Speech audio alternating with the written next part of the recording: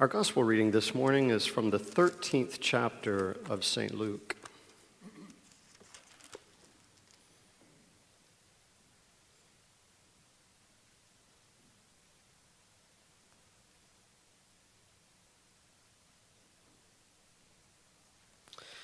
At this very hour, some Pharisees came to Jesus and said, "Get away from me from here, for Herod wants to kill you." He said to them, "You go and you tell that fox for me, listen, I am casting out demons and I'm performing cures today and tomorrow, and on the third day I finish my work. Yet today, tomorrow, and the next day, I must be on my way, because it is impossible for a prophet to be killed outside of Jerusalem. Jerusalem, Jerusalem, the city that kills the prophets and stones those who are sent to it. How often have I desired to gather your children together as a hen gathers her brood under her wings, and you were not willing. See, your house is left to you. And I tell you, you will not see me until the time comes when you say, 'Blessed is the one who comes in the name of the Lord.'" This is the gospel of the Lord. Thanks be to God. You may be seated.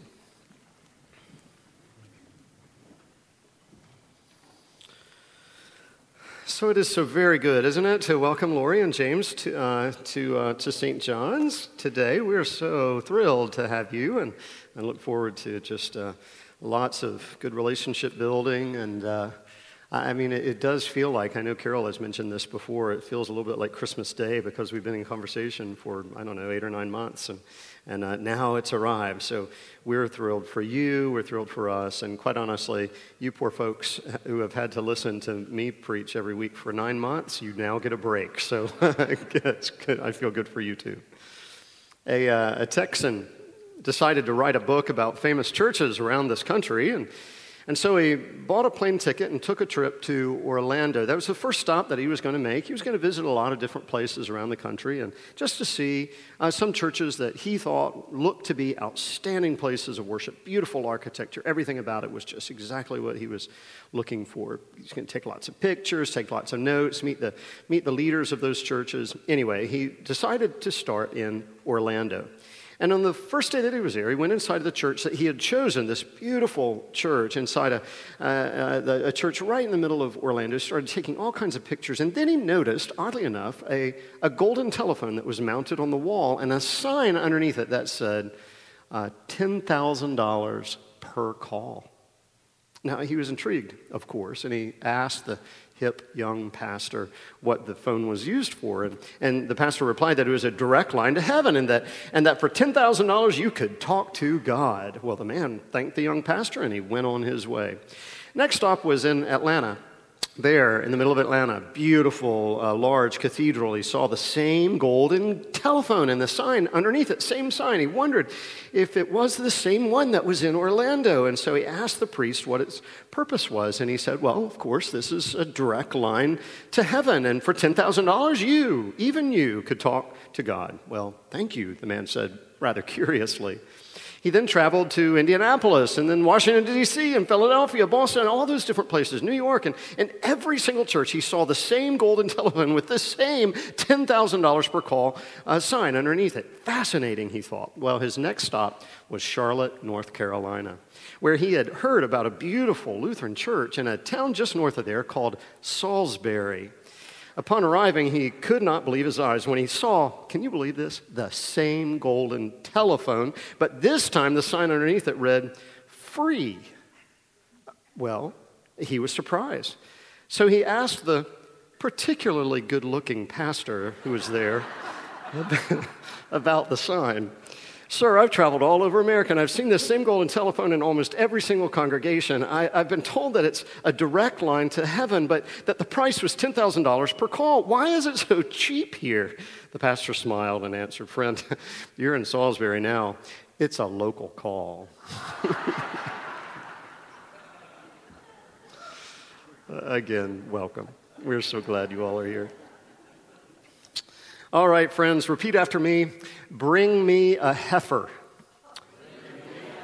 That's your memory verse for today, so we'll talk about that in a moment. Bring me a heifer. I'm going to preach today from our first reading, which is from Genesis chapter 15, which represents one of the most important stories in all of the Old Testament, a foundational story that helps us to better understand who God is and God's relationship with you and with me. It's the story of God who's forming a covenant with a man named Abram, who will be renamed Abraham, and you will hear me use both those names today in this sermon, Abram and Abraham.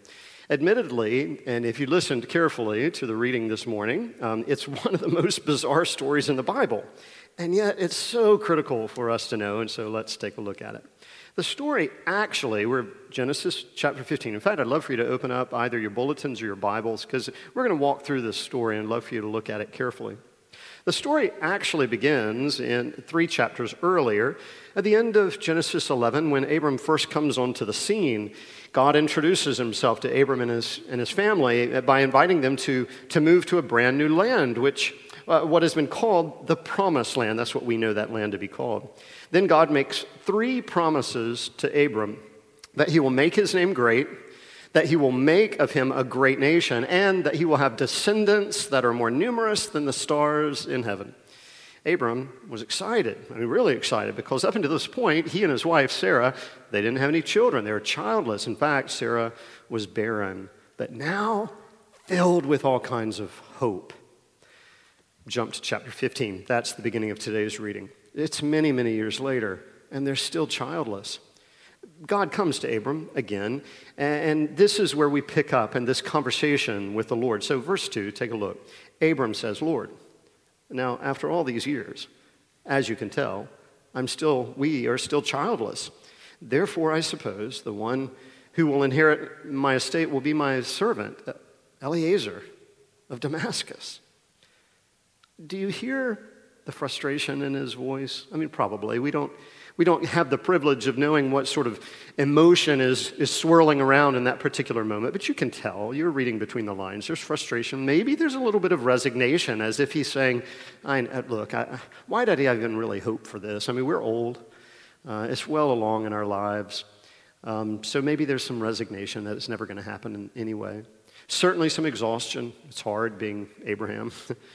And then maybe, just maybe, there's a tough question that's underneath it all, a question that maybe you've asked. I know a lot of people have asked. Maybe you're in a place in your life, a season in your life, where you've been asking that a lot lately. Who knows? But it's this very difficult question. It's rooted in this desire to trust the Lord, but wondering, is God someone who can be trusted? Is God someone who can be trusted? Well, thankfully, God is very quick to respond. Verse 5, take a look. This man, he's talking about Eliezer of Damascus. No. He's not going to be your heir, but a son who is your own flesh and blood will be your heir. Then God took Abram outside and said, look up to the sky, Abraham, and count the stars, if indeed you can count them. Then he said, so shall your offspring be. Beautifully, in verse 6, Abram believed the Lord, right? And yet, what's next, I think, is particularly interesting, because Abram clearly still needs something more, which is why he asks in verse 8, but how will I know, right? He didn't ask that question when God first mentioned to him in chapter 12, beginning of chapter 12, that he was going to be have heirs more numerous than the stars in heaven. He didn't say, but how will I know, right? But now there's that extra little prove it sort of moment. That's when God makes one of the most exciting statements in Scripture. You know what it is, right? Because it's your memory verse this week. Bring me a heifer. Say that. Bring me a heifer. Verse 9. A heifer, by the way, is a young female cow that has not yet born a calf. A heifer. It's an exciting moment in this story, and here's why. Because God, unbeknownst to us, because we're living so many thousands of years later, God was getting ready to formalize his promise to Abraham through a ritual that would have been widely known in those days, not widely known to us. And Abraham knew exactly what God meant when he said, bring me a heifer. Because Abraham was essentially a businessman. And this was a common ritual in those days, made between two people who were forming forming a covenant relationship with one another, a covenant, a promise, a contract that they're forming. But this covenant was particularly unique in that it represented two identities becoming one, a new identity that the two parties would share forever and ever. And so you can see why that would be exciting for Abraham, right? I mean, that's serious business. I mean, neither party would ever enter into that covenant and perform that ritual. They would never do it lightly. Why? Because according to this covenant, according to this ritual, when you share an identity with someone, that means everything about them, everything they have, all of their resources, you have access to because they are now yours. The only thing that's similar to that these days is what? Marriage. Marriage is somewhat similar. When a new husband and wife give up their independent identities and they find a common identity that they share, a shared name, shared families, shared home, shared bank account. Bring me a heifer, is what God says. And Abraham had no reason in the world to ever imagine that God would use those words, that any part of their conversation would ever include those words, that God would want to enter into that kind of covenant relationship but once God spoke those words, Abraham knew exactly what he was going to do. He didn't want to waste any time whatsoever. So off he goes. He grabs a heifer and all the other animals that are identified by the Lord, a goat and a ram and a dove and young and pigeons and all the rest. Now, at this point, by the way, we have not had a content warning, but there's sort of a little bit of a content warning. So if you're listening or if you're watching online, you need to know that what happens next is a little bit gruesome and a little bit gory. Just be prepared, right? But it's straight from the mouth of God, so it's okay. Abraham is told to slaughter the animals in the field. He cuts them wide open from nose to tail, and he lays all of those pieces in the field. It's a bloody, gory process, not just of the animals themselves, but Abraham likewise is filled and covered in blood, the gore of the moment. I warned you. The animal parts are then laid on the ground in parallel lines, and according to the ritual, the two parties are to walk between those two bloody animal parts. It symbolically shows that each person is making a commitment, a sacrificial commitment to give up his life, to give up his identity for the sake of a brand new identity that is being forged with his covenant partner. Now, keep in mind, this is largely an illiterate society, so they didn't gather together lawyers and maybe go to the bank or find a witness or something to sign a contract. That's what we would do today. But in those days, they performed rituals. These were public rituals, and the ritual was just like signing a legal contract. They were bound to each other through this ritual. So Abraham slaughters the animals, lays them out accordingly, and then he waits. I don't know if you noticed, but in the story, sort of something interesting happens. Darkness falls. Now, we can assume that Abraham is exhausted. It ain't easy, I wouldn't think. I've never done it, but slaughtering animals and laying them out in two parallel lines, butchering the animals yourself. He didn't have anyone else to help him. It was all Abraham. He's wiped out, no doubt. Then Verse 12, one of the most amazing moments in Scripture. As darkness falls, do you see? God causes a deep sleep to fall upon Abram. Interesting. Because have you ever noticed that good stuff always seems to happen in the Bible when we hear that phrase? Adam, first part of Genesis. You remember Adam? When Adam falls asleep, God forms what? Eve. Or Jacob, another critical figure in the Old Testament. When Jacob falls asleep, he wrestles with the Lord. When Joseph, the earthly father of Jesus, when Joseph was asleep, God tells him all about King Herod's plan and warns him to take his family, Jesus and Mary, out of Bethlehem to a new land, to escape. So verse 12, Abram falls asleep, which means something good is getting ready to happen. But what? See, up until that point, Abram had understood the covenant ritual as a two-way street. There are two partners, and they both have an equal responsibility in this covenant making. What one did, the other did as well. They would mirror each other so that one would not gain an advantage over the other. But did you notice? I mean, when Abram's asleep, those rules change. I mean, now it's God and God alone. God by himself appears in the presence of a smoking firepot and a flaming torch. Those images are going to appear later in Scripture representing God himself. I mean, as you know, probably, there are no lighters, little click lighters in those days. There are no matches. All you had was a firepot and burning embers of the last fire. So every community had to have a fire pot just to survive. This fire pot represented God's presence to them.